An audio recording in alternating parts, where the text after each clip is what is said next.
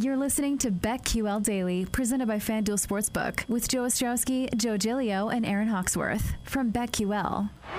No timeouts. Right now it's a 58-yard try. Catch made. Can he get out of bounds? Ball's out! He caught it and lost it! And the Lions are on it! Trey Flowers back in the game after having left injured. Right place, right time. Unbelievable. Honestly, I don't know. Like I say, I'm in this twilight zone. I don't know what this is really.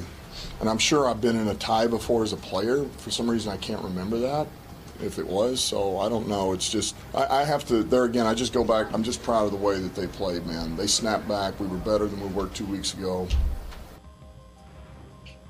Welcome on in. BetQL Daily, presented as always by FanDuel Sportsbook. Joe O, Joe G, Aaron Hawksworth here on a Monday with so much to react to in the NFL off of Week 10. We will look forward to Monday Night Football. There was some great college stuff going on, college basketball, football, but it's an NFL show today, including the voice there of Dan Campbell after the Lions and the Steelers tie, a 16-16 tie at Heinz Field.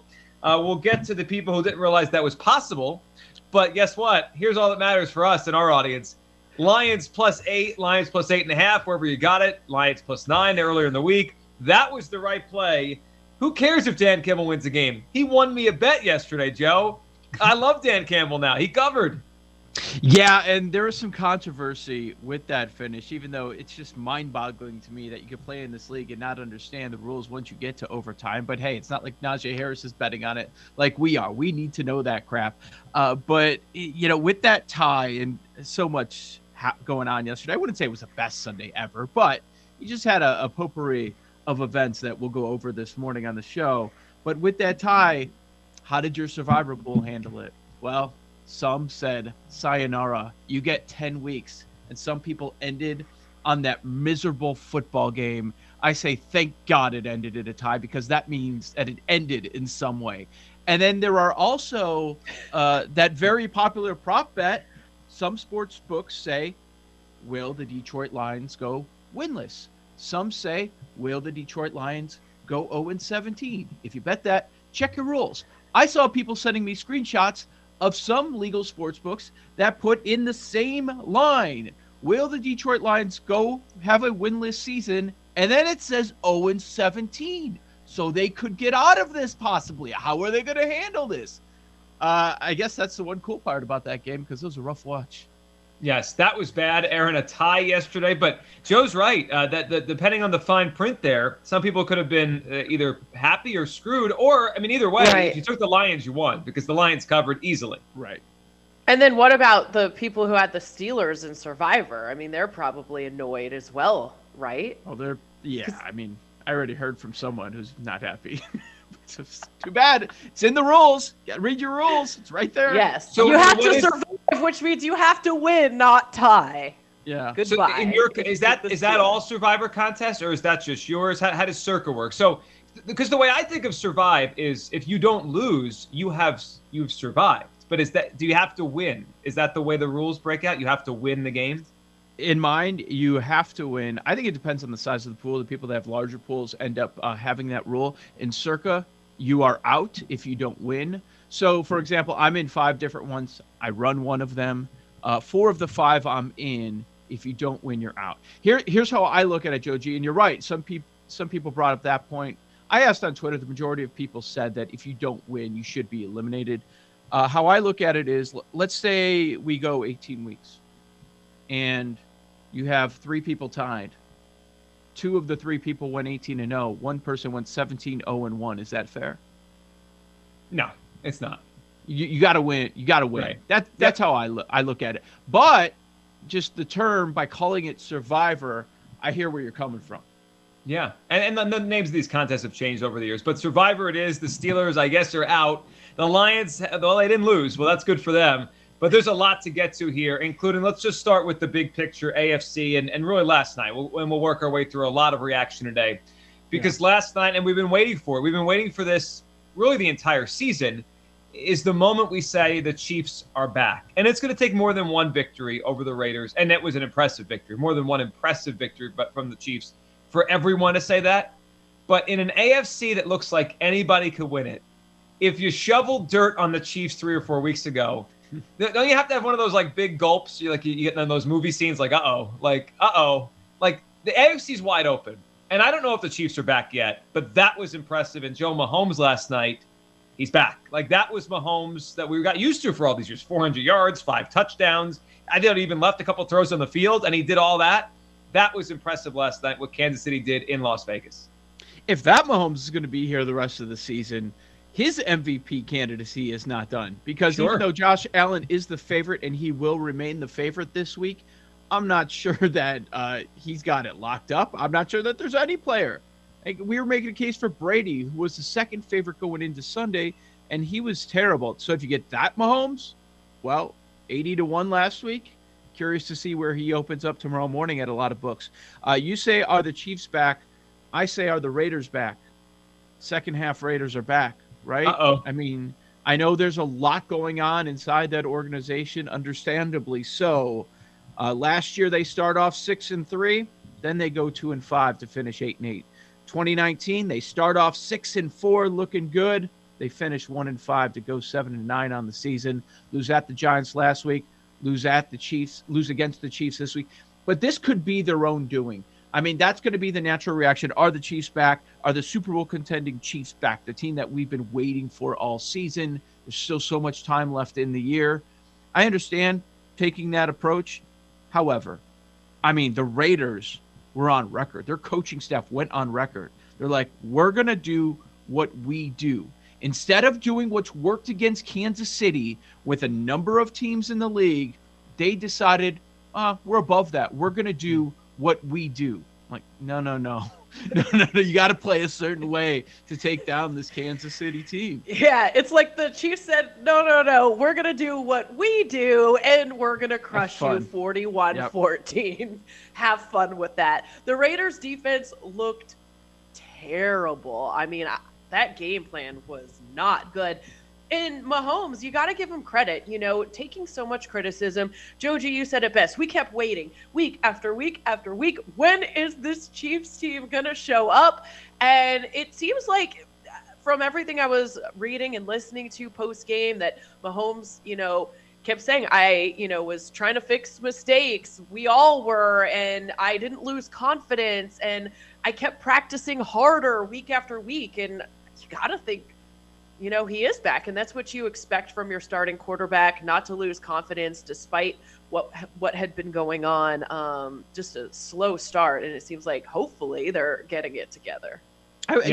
What's interesting is there were some people making the case that they're not back because much of it looks the same. It just worked.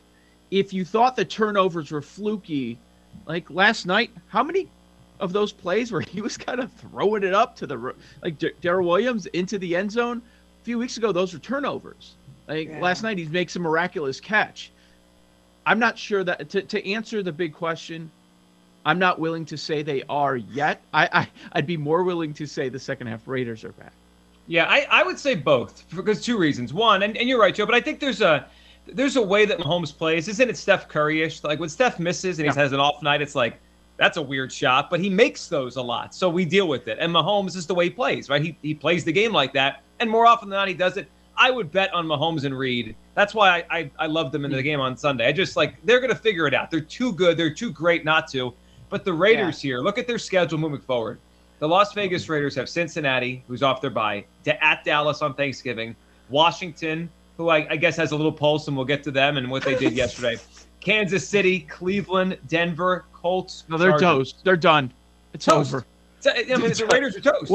What's the Raiders not to make the playoff odds? Whatever it is, I'm taking it right now because, yes, I agree. They're in some big trouble here. Last 2 weeks outscored, what is this, 64-30 against the Giants and the Chiefs. So it's bad. And by the way, you mentioned Patrick Mahomes. He is 20-1 right now on FanDuel Sportsbook in the MVP race. Holy cow.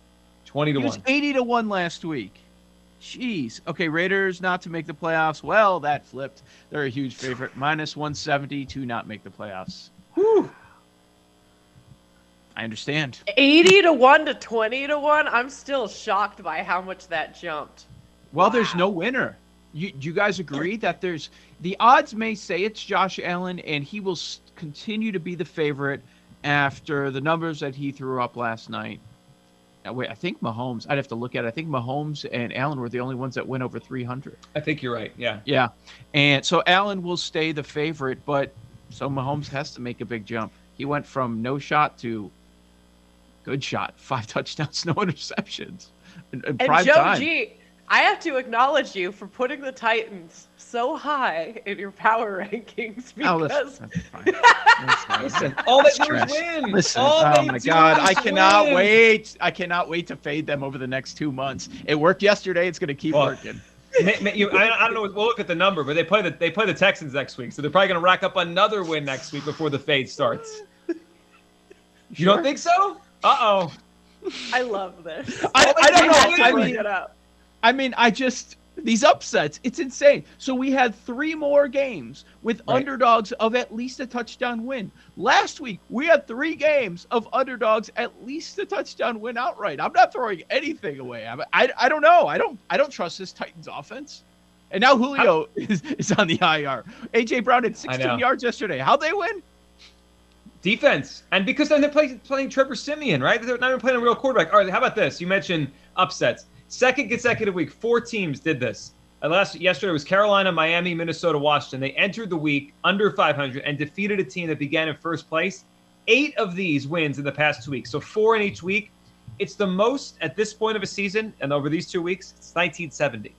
It finally happened, right? There was so much just the big favorites winning over and over and over again. Aaron, this was inevitable. Like, this is the NFL. This is what we're used to. And the beginning of this season was weird because it was like, I mean, those money line parlays, they were hitting.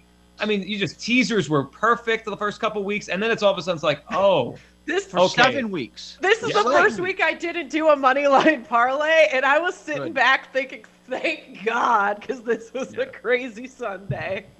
So how did we do overall? I know we'll kind of recap how it fully went later, but Joe, you guys went 3-2 in the contest picks, right? Yeah, we went 3-2 in the contest. Chiefs were our best pick. New Orleans, maybe a lucky cover, maybe not. Ooh. Depends what your perspective is. Wow. Before you go on, okay, I'm glad you guys covered because as I watched that, when that roughing the passer penalty came in on Tannehill, I felt for everyone who had the Saints because that was ridiculous. Like, that was points off the board. That's brutal. Again, Jerome Boger. Points on the board, excuse me. Jerome Boger's crew. Brutal. You're right. So some sweet justice there. At least we got the cover because I would not have been in a good place mentally. So KC, New Orleans, Detroit, the winners. Cleveland, worst call of the day. Seattle's a terrible call. End up getting shut out for the first time in the Russell Wilson era. So 3-2 in the NFL. Joe G, kind of under the radar. We did it in a quick segment on Friday. We did well in college. Yep. I was 3-1. I think Notre Dame was. I always get Notre Dame wrong. Notre Dame, my only loss there, but we nailed it. Michigan, Baylor. Yep, exactly. Yeah, I did well on the Eagle. I had the Eagles yesterday. I felt like they were going to win that game, and I was on the Chiefs. Boy, my whiff though was the Falcons. Total whiff. Like, I thought they could keep that game. Holy game. You speaking about bounce backs, but I have to say one thing, and I know Paul's not with us. He'll be back tomorrow. But Joe, I asked you and Paul, and we're going to do it this week. I said, please, after last week, what was the game last week? I said it was the Denver-Dallas game 2 weeks ago. All week on this show, I said it's too many points. So I asked you guys, please, when I say it's too many points this week, make me bet the game. And I said in the beginning of the week last week, Washington, Tampa's too many points. And you guys told me to stop betting the Washington football team, leave it alone. So there's a rule this week. Whatever I say on today or tomorrow that's too many points on the lines this week, you have to make me take it on Friday.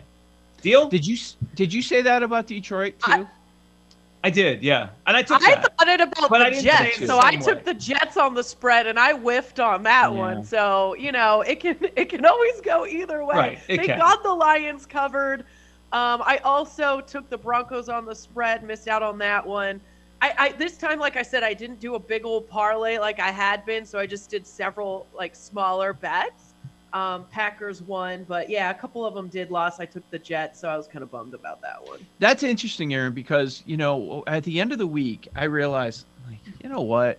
I haven't heard anybody make the case for the Bills, and they're in a bounce back spot.